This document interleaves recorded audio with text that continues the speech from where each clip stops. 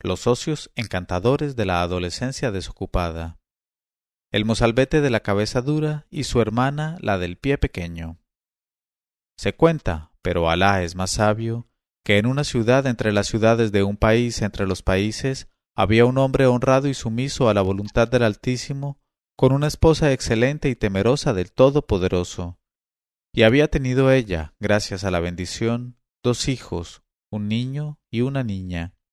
Y el muchacho había nacido con una cabeza voluntariosa y dura, y la niña con un alma dulce y unos piececitos deliciosos. Y cuando los 2 niños eran ya mayorcitos murió su padre, pero a la hora de la muerte llamó a su esposa y le dijo: «Oh hija del tío, te recomiendo muy particularmente que veles por nuestro hijo, pupila de nuestros ojos, que no le regañes haga lo que haga, que no le contradigas nunca diga lo que diga, y sobre todo que le dejes hacer siempre lo que quiera en cualquier circunstancia de su vida. Ojalá sea larga y próspera». Y cuando su esposa se lo prometió llorando, ya había muerto el dichoso y sin desear nada más. Y la madre no dejó de cumplir la última recomendación de su difunto esposo, y al cabo de cierto tiempo se acostó para morir. Solo Alá es el eterno viviente, y llamó a su hija la hermana del muchacho y le dijo: «Hija mía, has de saber que tu difunto padre, sea con él la misericordia del Clemente, me hizo jurar a su muerte que jamás contrariaría los deseos de tu hermano. Ahora júrame a tu vez para que yo muera tranquila, que cumplirás esta recomendación». Y la joven prestó el juramento a su madre, que murió contenta en la paz de su señor. Y he aquí que, en cuanto estuvo enterrada la madre, el mozalbete fue en busca de su hermana y le dijo: «Escucha, oh hija de mi padre y de mi madre, quiero, en esta hora y en este instante, reunir en casa todo lo que posee nuestra mano en muebles, cosechas, búfalos, cabras, y en una palabra, cuanto nos ha dejado nuestro padre, y quemar el continente con el contenido». Y la joven llena de estupor abrió sus grandes ojos, y exclamó olvidando la recomendación: «Oh querido, pero si haces eso, ¿qué va a hacer de nosotros?». Y contestó él: «Ya verás».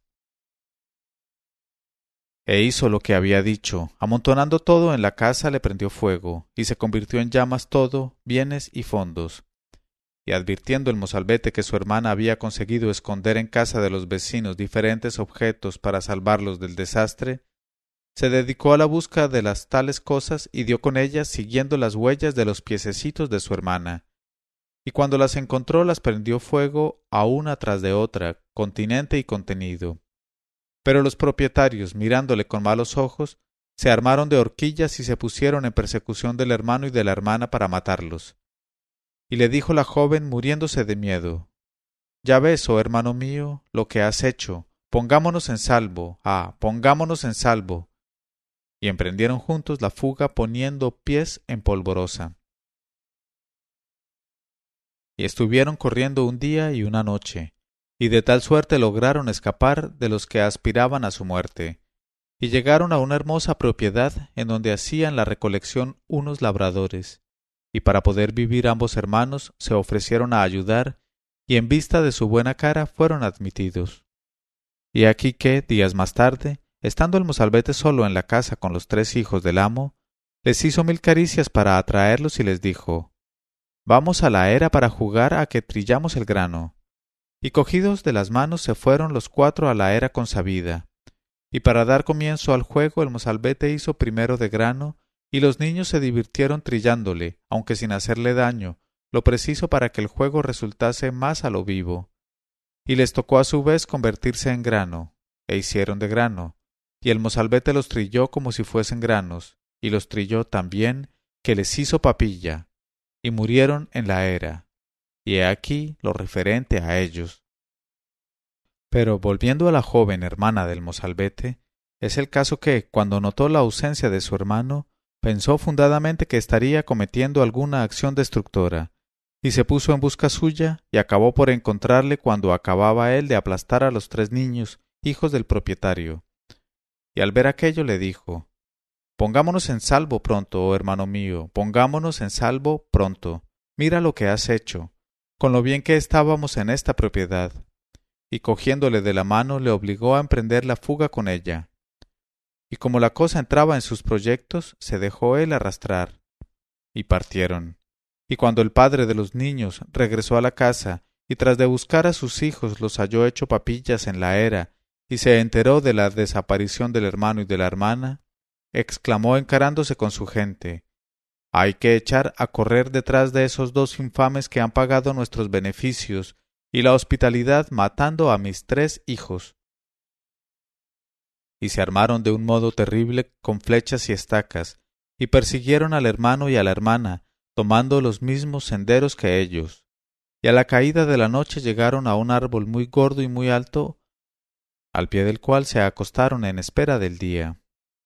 Y he aquí que el hermano y la hermana se habían escondido precisamente en la copa de aquel árbol, y al despertar por el alba vieron al pie del árbol a todos los hombres que les perseguían y que dormían aún. Y el mozalbete dijo a su hermana, mostrándole al amo, padre de los 3 niños: ¿Ves a ese tan alto que está durmiendo? Pues bien, voy a hacer mis necesidades sobre su cabeza. Y la hermana, llena de terror, se dio un manotazo en la boca y le dijo: «Estamos perdidos sin remedio. No hagas eso, oh querido mío. Todavía no saben que estamos escondidos encima de su cabeza, y si continúas tranquilo, se marcharán y nos veremos libres». Pero dijo él: «No quiero», y añadió: «Tengo que hacer mis necesidades en la cabeza de ese hombre alto». Y se acurrucó en la rama más alta y se meó, y dejó caer sus excrementos en la cabeza y el rostro del amo, que hubo de quedar inundado. Eso fue todo.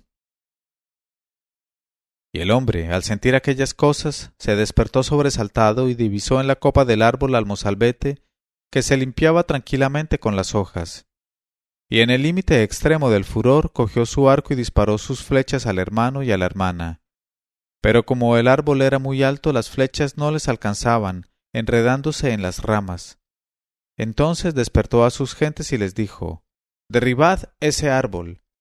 Y la joven, al oír estas palabras, dijo a su hermano el mozalbete: «Ya lo ves, estamos perdidos».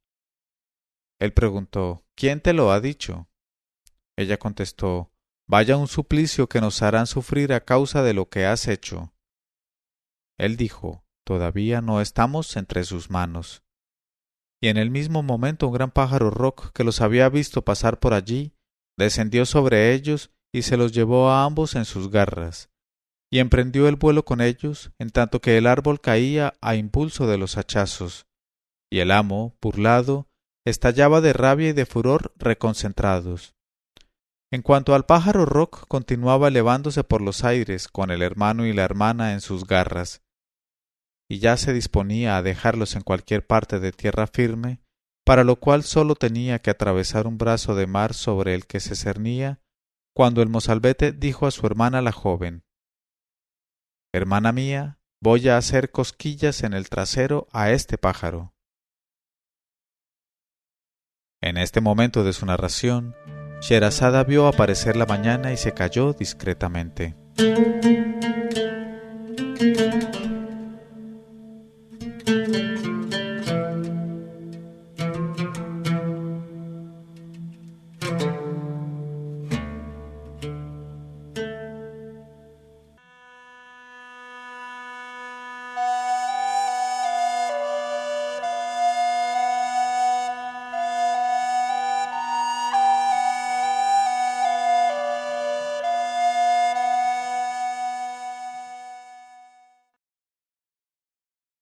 Pero cuando llegó la 82ª noche, ella dijo: «El mozalbete dijo a su hermana, la joven: «Hermana mía, voy a hacer cosquillas en el trasero a este pájaro». Y la joven, con el corazón agitado de espanto, exclamó con temblorosa voz: «Oh, por favor, querido, no hagas eso, no hagas eso, porque nos soltará y nos caeremos». Él dijo: «Tengo muchas ganas de hacer cosquillas en el trasero a este pájaro». Ella dijo: «Moriremos». Él dijo: «Lo haré, y va a ser así».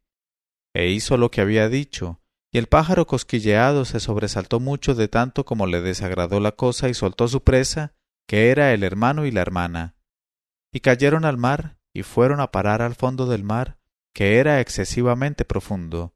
Pero como sabían nadar, pudieron salir a la superficie del agua y ganar la orilla. Sin embargo, no veían nada y no distinguían nada, exactamente igual que si estuviesen en medio de una noche negra, porque el país en que se hallaban era el país de las tinieblas. Y el mozalbete, sin vacilar, buscó a tientas guijarros y restregó dos, uno contra otro, hasta que salieron chispas. Y recogió leña en gran cantidad, y con ella hizo un montón enorme, al que prendió fuego por medio de los dos guijarros. Y cuando ardió todo el montón, vieron claro. Pero en el mismo momento oyeron un espantoso mugido, como 1000 voces de búfalos salvajes reunidas en una sola. Y a la claridad de la hoguera vieron avanzar hacia ellos, terrible, una gula negra y gigantesca, que gritaba con sus fauces abiertas como un horno: ¿Quién es el temerario que enciende luz en el país que he consagrado a las tinieblas? Y a mi hermana le dio aquello mucho miedo, y con voz apagada dijo a su hermano el mozalbete: Oh hijo de mi padre y de mi madre, esta vez vamos a morir indudablemente. Oh, tengo miedo a esa gula. Y se acurrucó contra él, dispuesta a morir y desmayada ya. Pero el muchacho, sin perder ni por un instante su presencia de ánimo, se irguió sobre ambos pies, hizo frente a la gula, y una a una cogió las mayores brasas ardientes de la hoguera y empezó a lanzarlas continuo en la ancha boca abierta de la gula. Y cuando de aquel modo hubo él arrojado la última brasa grande, la gula estalló por la mitad, y el sol alumbró de nuevo aquel país consagrado a las tinieblas. Porque volviendo su gigantesco trasero contra el sol, la gula le había impedido alumbrar aquella tierra. Y he aquí lo referente al trasero de la gula. Pero he aquí ahora lo que atañe al rey de aquella tierra. Cuando el rey que reinaba en el país hubo visto relucir el sol después de tantos años pasados en tinieblas negras, comprendió que la terrible gula había muerto. Y salió de su palacio, seguido de sus guardias, para ponerse en busca del valiente que había librado de la opresión y de la oscuridad al país. Y al llegar a orillas del mar, vio desde lejos el montón de leña que humeaba aún, y encaminó sus pasos por aquel lado. Y al ver avanzar toda aquella tropa armada con el rey que brillaba a su cabeza, la hermana se sintió poseída de un terror grande y dijo a su hermano: «Oh hijo de mi padre y de mi madre, huyamos, huyamos». Y preguntó él: «¿Por qué vamos a huir? ¿Y quién nos amenaza?». Ella dijo: «Por Alá sobre ti, vámonos antes de que nos den alcance esas gentes armadas que avanzan hacia nosotros». Pero dijo él: «No quiero». Y ni se movió siquiera. Y el rey llegó con su tropa a las proximidades de la hoguera humeante y encontró a la gula hecha 1000 pedazos, y junto a ella vio una pequeña sandalia de muchacha. Era una sandalia que se le había salido de su piececito a la hermana cuando corría a refugiarse con su hermano detrás de un montículo, a donde había ido él a tenderse para descansar algo. Y el rey dijo a sus gentes: «Indudablemente es una sandalia de la que ha matado a la gula y nos ha librado de la oscuridad. Buscad bien y la encontraréis». Y la joven oyó estas palabras y se atrevió a salir detrás del montículo y a acercarse al rey, y se arrojó a sus plantas implorando la salvaguardia. Y el rey vio en el pie de ella la sandalia compañera de la que se había encontrado. Y levantó a la joven y la besó y le dijo: «Oh joven bendita, ¿eres tú quien ha matado a esta terrible gula?». Ella contestó: «Es mi hermano, oh rey». Él preguntó: «¿Y dónde está ese valiente?». Ella dijo: «¿No le hará daño nadie?». Él dijo: «Al contrario». Entonces fue detrás de la roca y cogió de la mano al mozalbete que se dejó hacer, y le condujo a ella a presencia del rey, que le dijo: «Oh jefe de los valientes y corona suya, te doy en matrimonio a mi única hija, y tomo por esposa a esta joven del pie pequeño, cuya sandalia me he encontrado». Y el muchacho dijo: «No hay inconveniente». Y vivieron todos en las delicias, contentos y prosperando. Luego dijo Sherazada: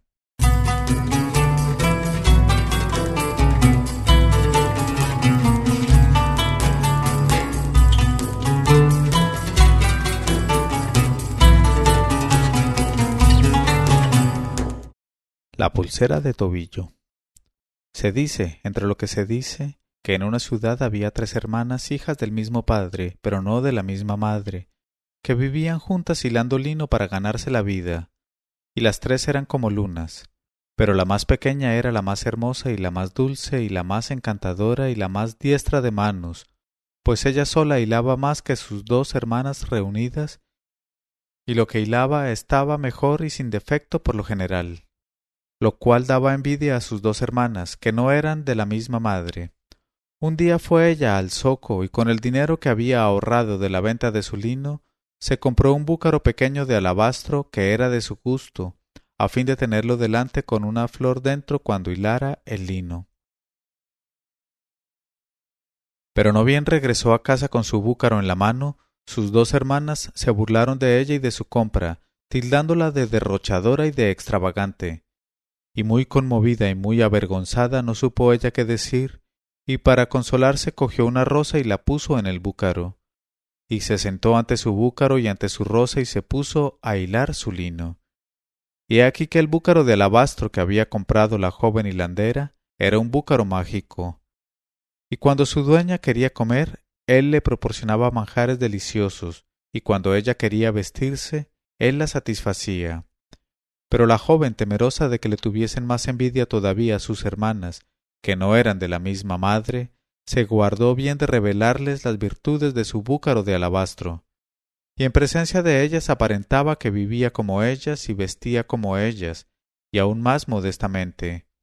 Pero cuando salían sus hermanas, se encerraba completamente sola en su cuarto, ponía delante de ella su búcaro de alabastro, le acariciaba dulcemente y le decía: «Oh bucarito mío, hoy quiero tal y cual cosa». Y al punto el búcaro de alabastro le proporcionaba cuantas ropas hermosas y golosinas había pedido ella.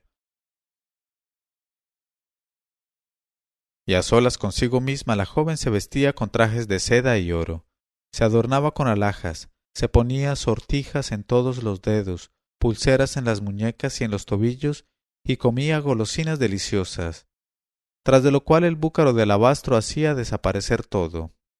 Y la joven lo cogía de nuevo e iba a hilar su lino en presencia de sus hermanas poniéndose delante el búcaro con su rosa. Y de tal suerte vivió cierto espacio de tiempo, pobre ante sus envidiosas hermanas y rica ante sí misma. Un día entre los días el rey de la ciudad, con motivo de su cumpleaños, dio en su palacio grandes festejos, a los cuales fueron invitados todos los habitantes. Y las 3 jóvenes también fueron invitadas, y las 2 hermanas mayores se ataviaron con lo mejor que tenían y dijeron a su hermana pequeña: «Tú te quedarás para guardar la casa». Pero en cuanto se marcharon ellas, la joven fue a su cuarto y dijo a su búcaro de alabastro: «Oh bucarito mío, esta noche quiero de ti un traje de seda verde, una veste de seda roja y un manto de seda blanca, todo de lo más rico y más bonito que tengas, y hermosas sortijas para mis dedos y pulseras de turquesas para mis muñecas, y pulseras de diamantes para mis tobillos. Y dame también todo lo preciso para que yo sea la más bella en palacio esta tarde». Y tuvo cuanto había pedido, y se atavió y se presentó en el palacio del rey, y entró en el harén, donde había festejos aparte reservados para las mujeres. Y apareció como la luna en medio de las estrellas, y no la reconoció nadie, ni siquiera sus hermanas, de tanto como realzaba su belleza natural el esplendor de su indumentaria. Y todas las mujeres iban a extasiarse ante ella y la miraban con ojos húmedos, y ella recibía sus homenajes como una reina, con dulzura y amabilidad, de modo que conquistó todos los corazones y dejó entusiasmadas a todas las mujeres. Pero cuando la fiesta tocaba a su fin, la joven, sin querer que sus hermanas regresasen a casa antes que ella, aprovechó el momento en que atraían toda la atención las cantarinas para deslizarse fuera del harén y salir del palacio. Mas, en su precipitación de huir, dejó caer al correr una de las pulseras de diamantes de sus tobillos en la pila a ras de tierra que servía de abrevadero a los caballos del rey, y no advirtió la pérdida de su pulsera de tobillo, y volvió a casa, donde llegó antes que sus hermanas. Al día siguiente, en este momento de su narración, Sherazada vio aparecer la mañana y se calló discretamente.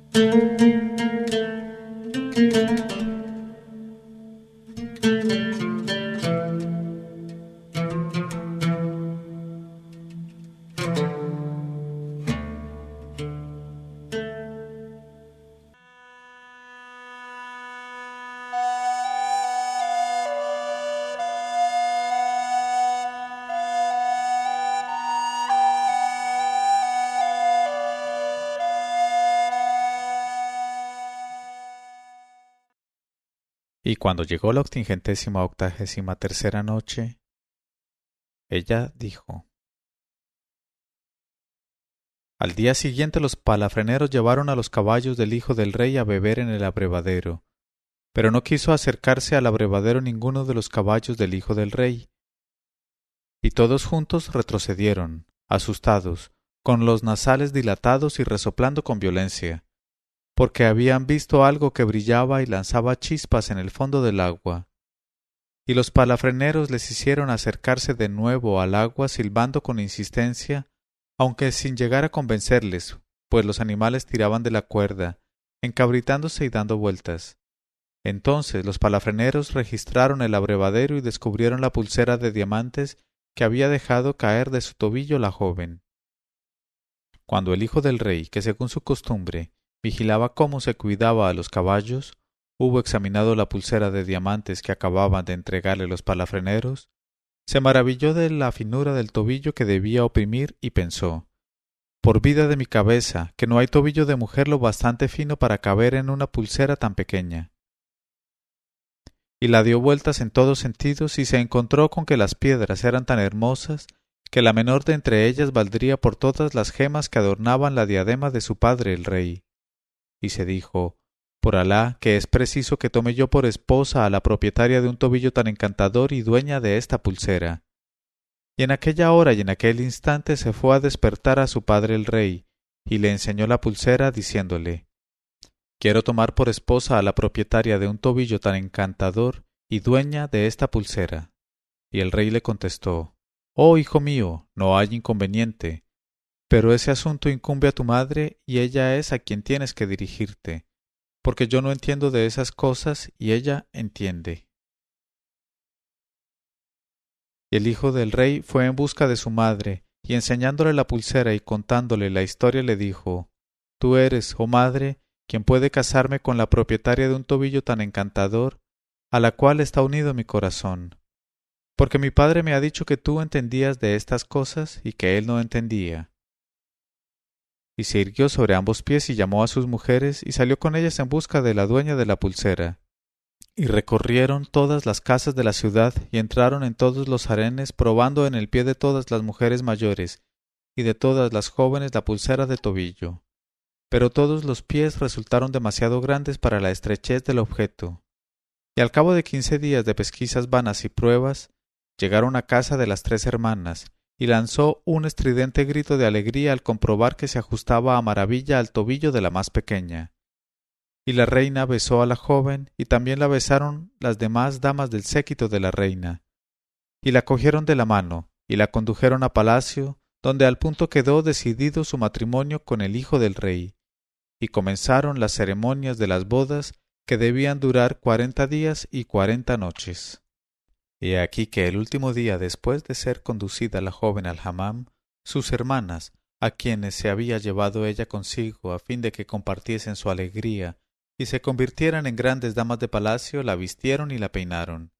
Y como, confiada en el afecto que le mostraban, les había revelado ella el secreto y las virtudes del búcaro de alabastro, no les fue difícil obtener del búcaro mágico todos los trajes, todos los atavíos y todas las alhajas que se necesitaban para adornar a la recién casada como nunca fue adornada, hija de rey o de sultán. Y cuando acabaron de peinarla le clavaron en sus hermosos cabellos grandes alfileres de diamantes a manera de airón. Y he aquí que apenas quedó clavado el último alfiler, la joven desposada se metamorfoseó repentinamente en tórtola con un pequeño moño en la cabeza, y salió volando muy deprisa por la ventana del palacio. porque los alfileres que sus hermanas le habían clavado en los cabellos eran alfileres mágicos dotados del poder de transformar a las jóvenes en tórtolas, y la envidia que sentían ambas hermanas les había impulsado a pedir esos alfileres al búcaro de alabastro. Y las dos hermanas, que en aquel momento se encontraban solas con su hermana pequeña, se guardaron mucho de contar la verdad al hijo del rey, y se limitaron a decirle que su hermana había salido un momento y que no había vuelto. Y el hijo del rey, viendo que no aparecía, mandó hacer pesquisas por toda la ciudad y todo el reino, pero las pesquisas no dieron resultado, y la desaparición de la joven le sumió en la consunción y la amargura. Y he aquí lo referente al desolado hijo del rey consumido de amor. En cuanto a la tórtola, todas las mañanas y todas las tardes iba a posarse en la ventana de su joven esposo, y arrullaba con voz melancólica durante mucho rato. Y al hijo del rey le parecía que aquel arrullo respondía a su propia tristeza, y le tomó gran cariño. Y un día, al ver que ella no se asustaba aunque se acercase él, tendió la mano y la atrapó. Y la tórtola se echó a temblar entre sus manos y empezó a dar sacudidas sin dejar de arrullar tristemente. Y él se puso a acariciarla con delicadeza, alisándole las plumas y rascándole la cabeza. Y he aquí que, al rascarle la cabeza, sintió bajo sus dedos unos pequeños objetos duros como cabezas de alfiler, y los extrajo del moño delicadamente uno tras otro. Y cuando él le hubo sacado el último alfiler, la tórtola dio una sacudida y de nuevo se tornó en joven. Y ambos vivieron entre delicias, contentos y prosperando, y las dos malas hermanas se murieron de envidia y de una reconcentración de sangre, y Alá otorgó a los amantes numerosos hijos tan hermosos como sus padres. Y aquella noche aún dijo Sherazada: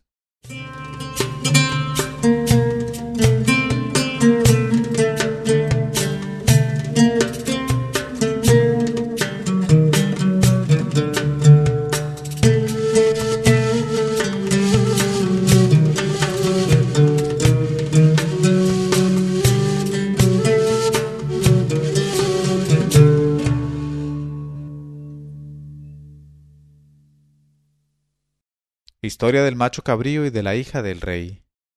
Se cuenta, entre lo que se cuenta, que en una ciudad de la India había un sultán a quien Alá, que es grande y generoso, había hecho padre de 3 princesas como lunas, perfectas en todos sentidos y deliciosas para la mirada del espectador. Y su padre el sultán, que las amaba en extremo, quiso, en cuanto fueron púberes, buscarles esposos que fuesen capaces de estimarlas en su valor y de hacer su dicha. Y a tal fin llamó a su esposa la reina y le dijo: He aquí que nuestras 3 hijas, las bien amadas de su padre, han llegado a la nubilidad, y cuando el árbol está en su primavera, conviene, para que no se pierda, que tenga flores anunciadoras de hermosos frutos. Por eso es preciso que busquemos a nuestras hijas esposos que las hagan dichosas. Y dijo la reina: La idea es excelente. Y tras de haber deliberado entre sí acerca de los medios mejores de conseguir su objeto, resolvieron hacer anunciar por los pregoneros públicos en toda la extensión del reino que las 3 princesas estaban en edad de casarse y que todos los hijos de emires y de grandes señores, amén de los simples particulares y de los hombres del pueblo, debían presentarse bajo las ventanas del palacio en un día fijo, porque la reina había dicho a su esposo: La dicha en el matrimonio no depende ni de la riqueza ni del nacimiento, sino sólo del designio del Todopoderoso. Lo mejor es, pues, dejar que el destino elija por sí mismo a los esposos de nuestras hijas.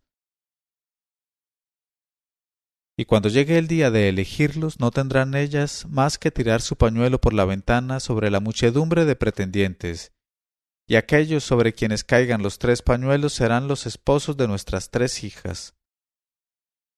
Y el sultán hubo de responder: La idea es excelente.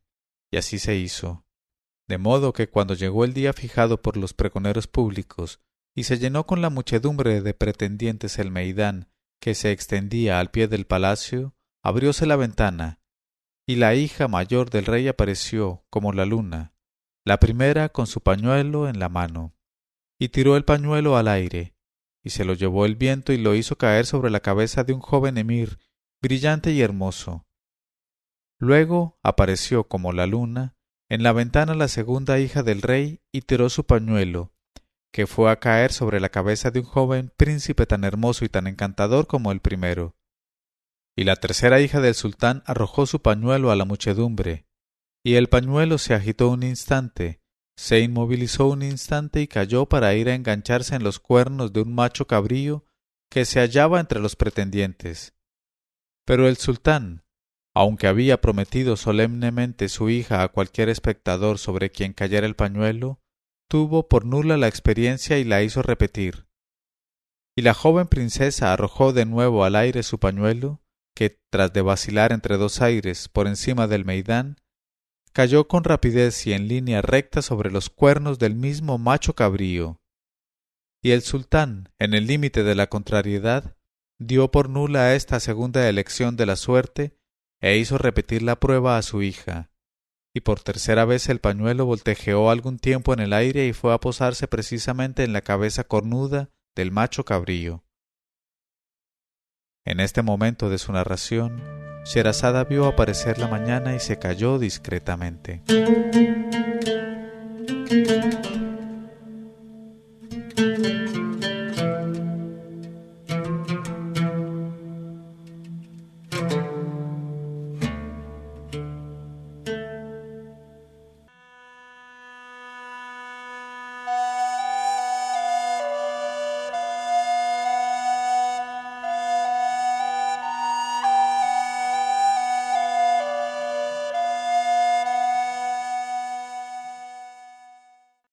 Y cuando llegó la 84ª noche, ella dijo: y por tercera vez el pañuelo voltejeó algún tiempo en el aire y fue a posarse precisamente en la cabeza cornuda del macho cabrío. Al ver aquello, el despecho del sultán padre de la joven llegó a sus límites extremos y exclamó él: No, por Alá, prefiero verla envejecer virgen en mi palacio a verla convertida en esposa de un macho cabrío inmundo. Pero a estas palabras de su padre, la joven se echó a llorar, y corrían por sus mejillas numerosas lágrimas, y acabó por decir entre dos sollozos: Ya que ese es mi destino, oh padre, ¿por qué quieres impedir que se cumpla? ¿Por qué interponerte entre mi suerte y yo? ¿No sabes que cada criatura lleva atado al cuello su destino? Y si el mío va atado a ese macho cabrío, ¿por qué impedirme que sea su esposa? Y por otra parte, sus dos hermanas, que en secreto tenían mucha envidia de ella porque era la más joven y la más bonita, unieron sus protestas a las suyas, pues la realización de aquel matrimonio con el macho cabrío las vengaba hasta más allá de sus deseos. Y tanto porfiaron entre las tres que su padre, el sultán, acabó por dar su consentimiento para un matrimonio tan extraño y tan extraordinario. Y al punto se dio orden para que se celebrasen las bodas de las tres princesas con toda la pompa deseable y con arreglo al ceremonial de rigor. Y toda la ciudad estuvo iluminada y empavesada durante 40 días y 40 noches, en el transcurso de los cuales se dieron grandes festejos y magníficos festines con danzas, cantos y conciertos de instrumentos, y no cesó de reinar la alegría en todos los corazones. Y hubiera sido completa si cada uno de los invitados no estuviesen un poco preocupados por los resultados de semejante unión entre una princesa virgen y un macho cabrío, cuya apariencia era la de un macho cabrío terrible entre todos los machos cabríos. Y durante aquellos días preparatorios de la noche nupcial, el sultán y su esposa, así como las mujeres de los visires y de los dignatarios, fatigaron su lengua en querer disuadir a la joven de la consumación de su matrimonio con aquel animal de olor repugnante, de ojos encendidos y de herramienta espantosa. Pero ella contestaba siempre a todos y a todas con estas palabras: Cada cual lleva colgado al cuello su destino, y si el mío es ser esposa del macho cabrío, nadie podrá oponerse a ello. Y he aquí que, cuando llegó la noche de la consumación, se condujo a la princesa con sus hermanas al hammam, tras de lo cual las arreglaron, adornaron y peinaron, y cada cual fue conducida a la cámara nupcial que le tenía escrito el destino. Y sucedió lo que sucedió en cuanto a las dos hermanas mayores. Pero he aquí lo que le aconteció a la princesita con su marido, el macho cabrío. ¿No bien el macho cabrío fue introducido en el cuarto de la joven y se cerró la puerta tras ellos? El macho cabrío besó la tierra entre las manos de su esposa, y dando una sacudida repentina arrojó su piel de macho cabrío, y se tornó en un joven tan hermoso como el ángel Harut. Y se acercó a la joven, y la besó entre ambos ojos, luego en el mentón, luego en el cuello, luego en todas partes, y le dijo: «Oh vida de las almas, no intentes saber quién soy. Bástate saber que soy más poderoso y más rico que tu padre el sultán, y que todos los hijos del tío que tienen por esposos tus hermanas. Mucho tiempo hace que en mi corazón se albergaba tu amor, y hasta ahora no pude llegar hasta ti. Y si me encuentras a tu gusto y quieres conservarme, no tienes más que hacerme una promesa». Y la princesa, que encontraba al hermoso joven muy de su conveniencia y absolutamente de su gusto, contestó: «¿Y cuál es la promesa que tengo que hacerte? Dila y me someteré a ella, aunque sea muy difícil de cumplir, por el amor de tus ojos». Él dijo: «La cosa es sencilla, ya, Seti. Únicamente pido que me prometas no revelar a nadie nunca el poder que poseo de transformarme a mi antojo, porque si alguien un día sospechase solamente que soy macho cabrío a la vez que ser humano, yo desaparecería al instante y te sería difícil encontrar mis huellas». Y la joven le prometió la cosa con todo género de seguridades y añadió: «Prefiero morir a perder un esposo tan hermoso como tú». Entonces, sin tener ya motivos fundados para desconfiar uno de otro, se dejaron llevar de su inclinación natural, y se amaron con un amor grande, y se pasaron aquella noche, noche de bendición, labios sobre labios y piernas sobre piernas, entre delicias puras y trueques encantadores. Y no cesaron en sus escarceos y empresas hasta que nació la mañana. Y el joven abandonó entonces las blancuras de la joven y recobró su forma prístina de macho cabrío barbudo, con cuernos, pezuñas hendidas, mercancías enormes y todo lo consiguiente. Y de cuanto había tenido lugar no quedó nada, a no ser algunas manchas de sangre en la toalla de honor. Y aquí que, cuando la madre de la princesa entró por la mañana, como es costumbre, a saber noticias de su hija y a examinar con sus propios ojos la toalla de honor, llegó al límite del asombro al observar que el honor de la joven estaba de manifiesto en la toalla, y que la cosa era indudable, y vio que su hija estaba lozana y contenta, y que a sus pies en la alfombra estaba sentado el macho cabrío rumiando discretamente. Y al ver aquello corrió en busca de su esposo el sultán padre de la princesa, que vio lo que vio, y no quedó menos estupefacto que su esposa.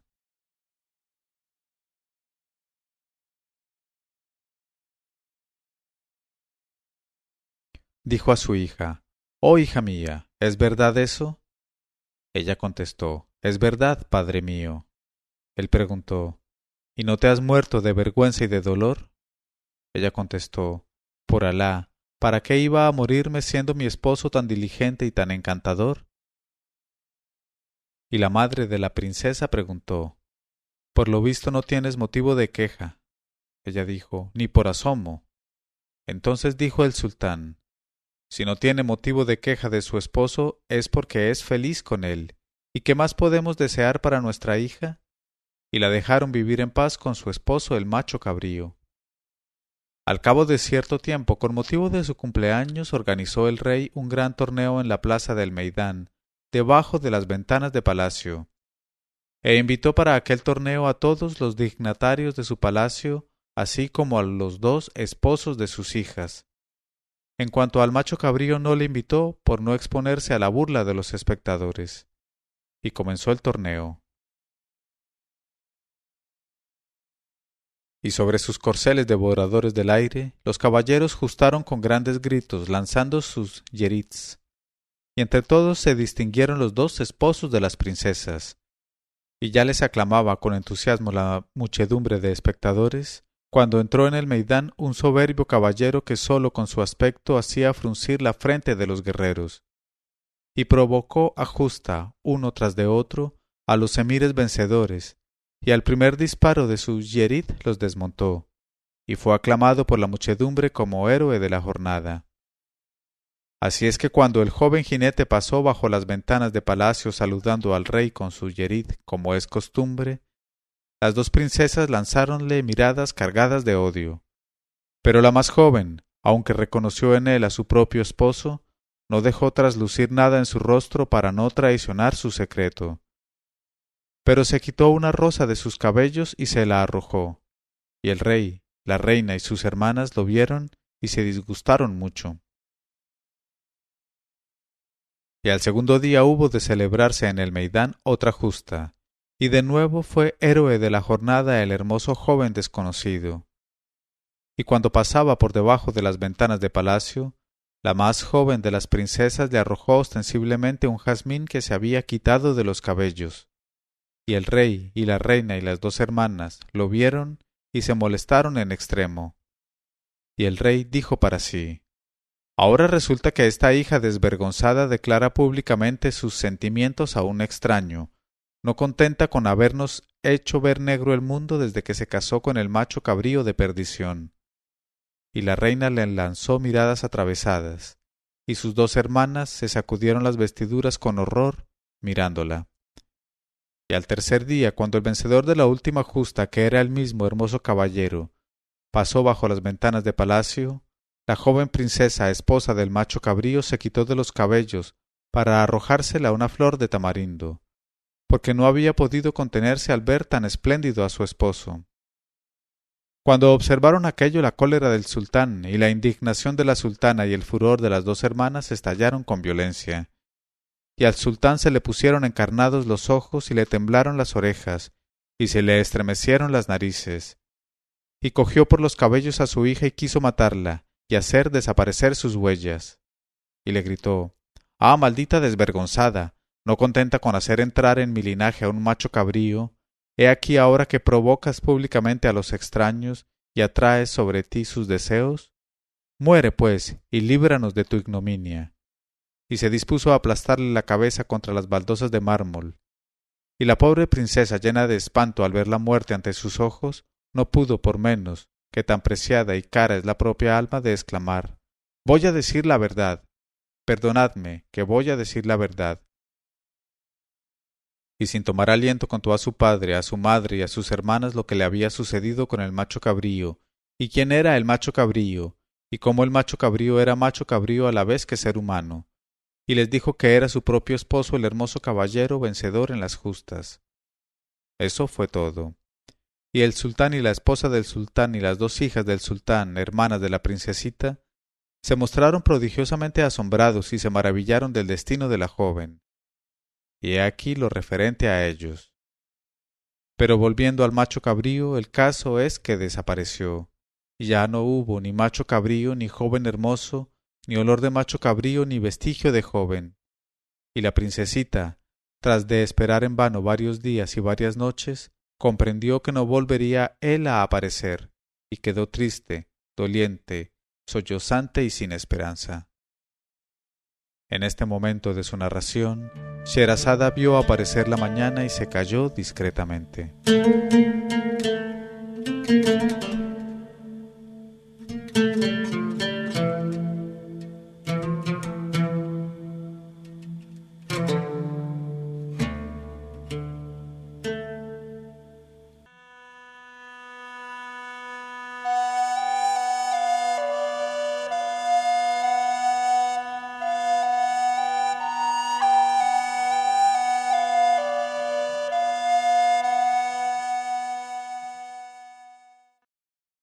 Y cuando llegó la 85ª noche, ella dijo: pero volviendo al macho cabrío, el caso es que desapareció, y ya no hubo ni macho cabrío, ni joven hermoso, ni olor de macho cabrío, ni vestigio de joven.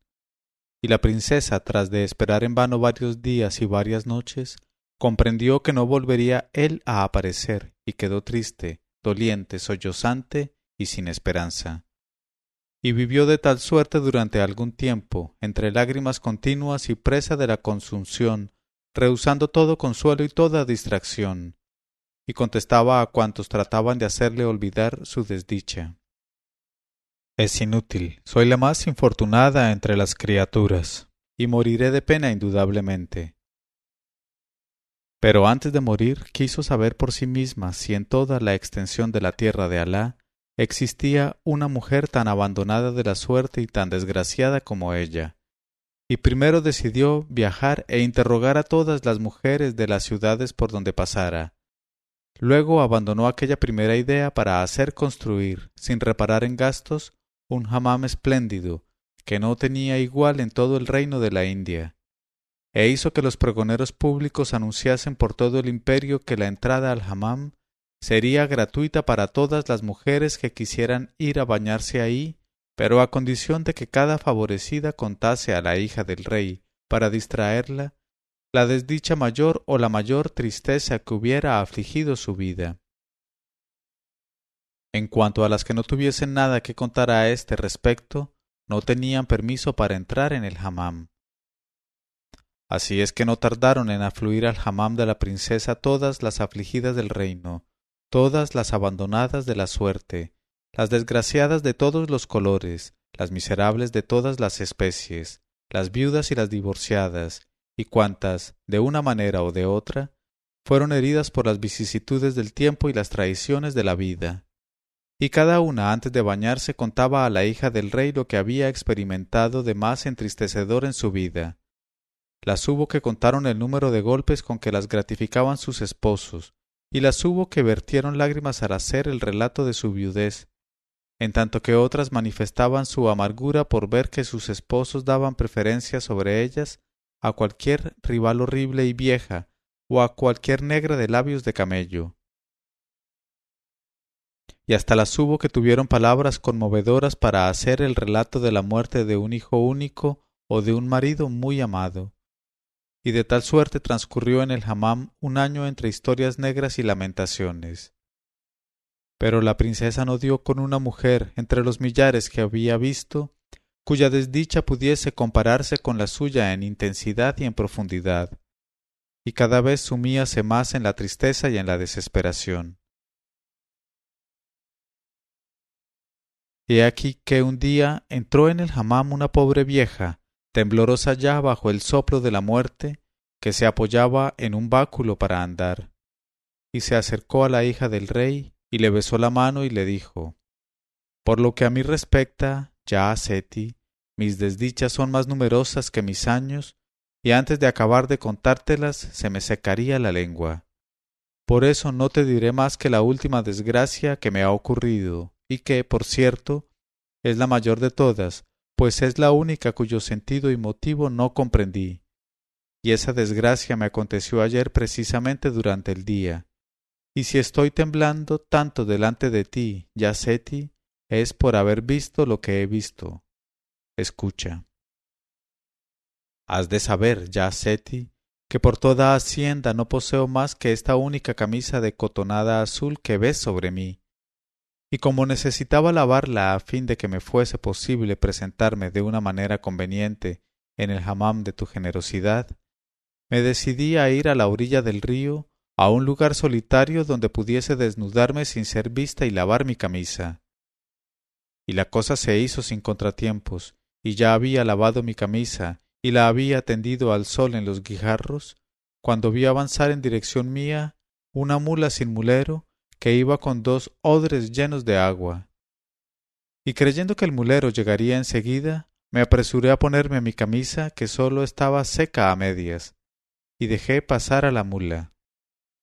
Pero como no veía ni mulero ni sombra de mulero, sentí gran perplejidad al pensar en aquella mula sin dueño que marchaba por la ribera, meneando la cabeza, segura del camino y de la dirección que llevaba.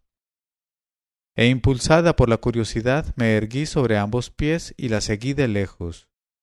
Y pronto llegó ante un montículo, no muy separado de la orilla del agua, y se detuvo, golpeando la tierra con un casco.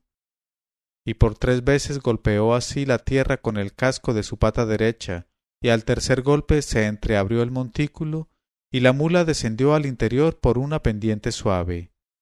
Y a pesar de mi sorpresa extremada, no pude impedir a mi alma seguir a aquella mula, y entré en el subterráneo detrás de ella. Y no tardé en llegar de tal suerte a una cocina grande que, sin duda alguna, debía ser la cocina de algún palacio de debajo de tierra, y vi hermosas marmitas alineadas por orden en los fogones, cantando y esparciendo un tufillo de primer orden que dilató los abanicos de mi corazón, y vivificó las membranas de mis narices. Y se me despertó un gran apetito, y mi alma anheló ardientemente probar aquella cocina excelente, y no pude resistir a las solicitudes de mi alma. Y como no veía cocinero, ni pinche, ni nadie a quien pedir algo por Alá, me acerqué a la marmita que exhalaba más exquisito olor y levanté la tapa, y me envolvió una gran nube aromática, y desde el fondo de la marmita me gritó de repente una voz: que esto es para Nuestra Señora, no lo toques o morirás. Y yo, poseída de espanto, dejé caer la tapa sobre la marmita y salí de la cocina a escape.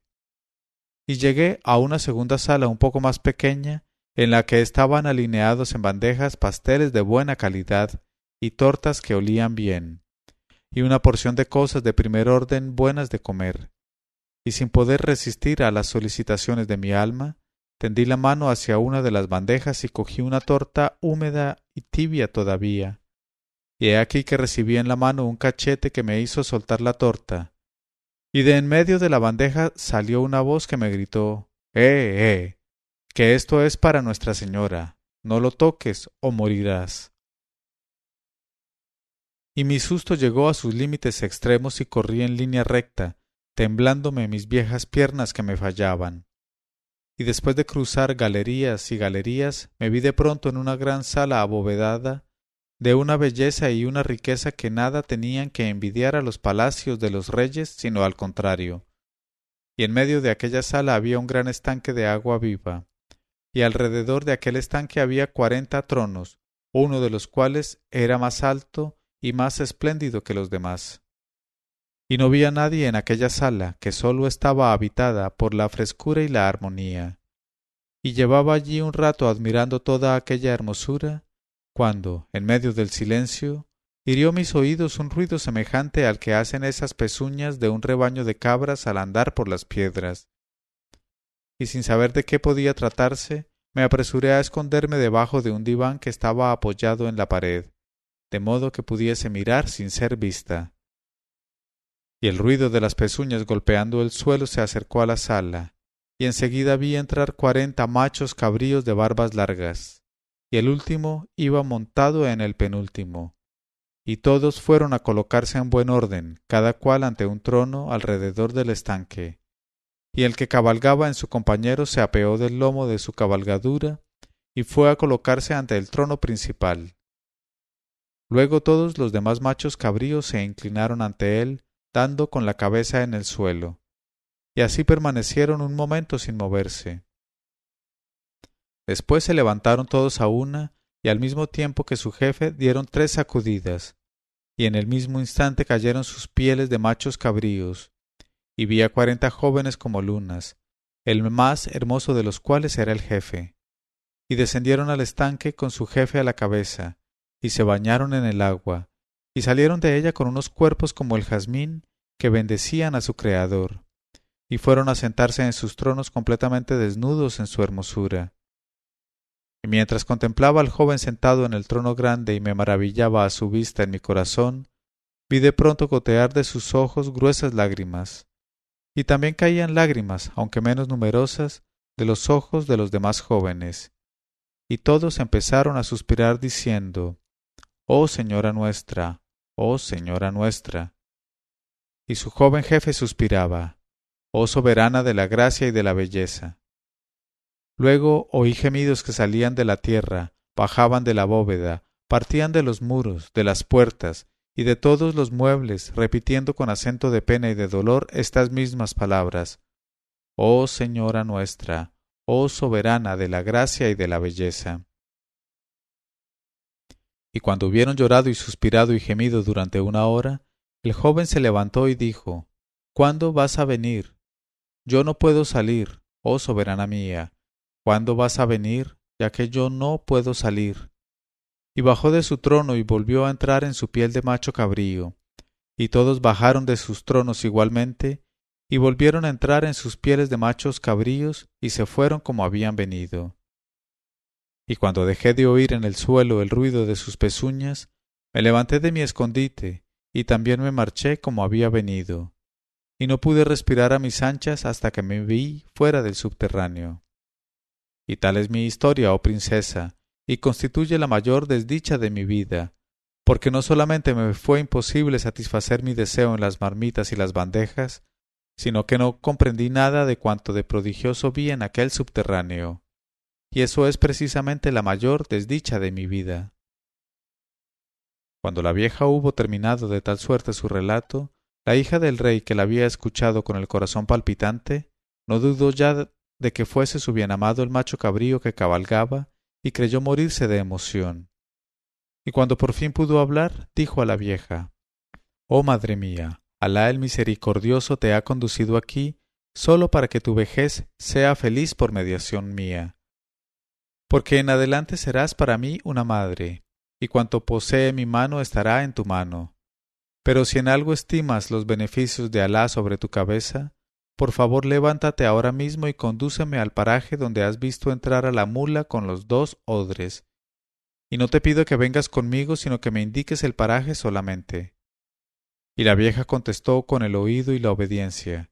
Y cuando se alzó la luna sobre la terraza del hammam, salieron ambas y fueron a la orilla del río.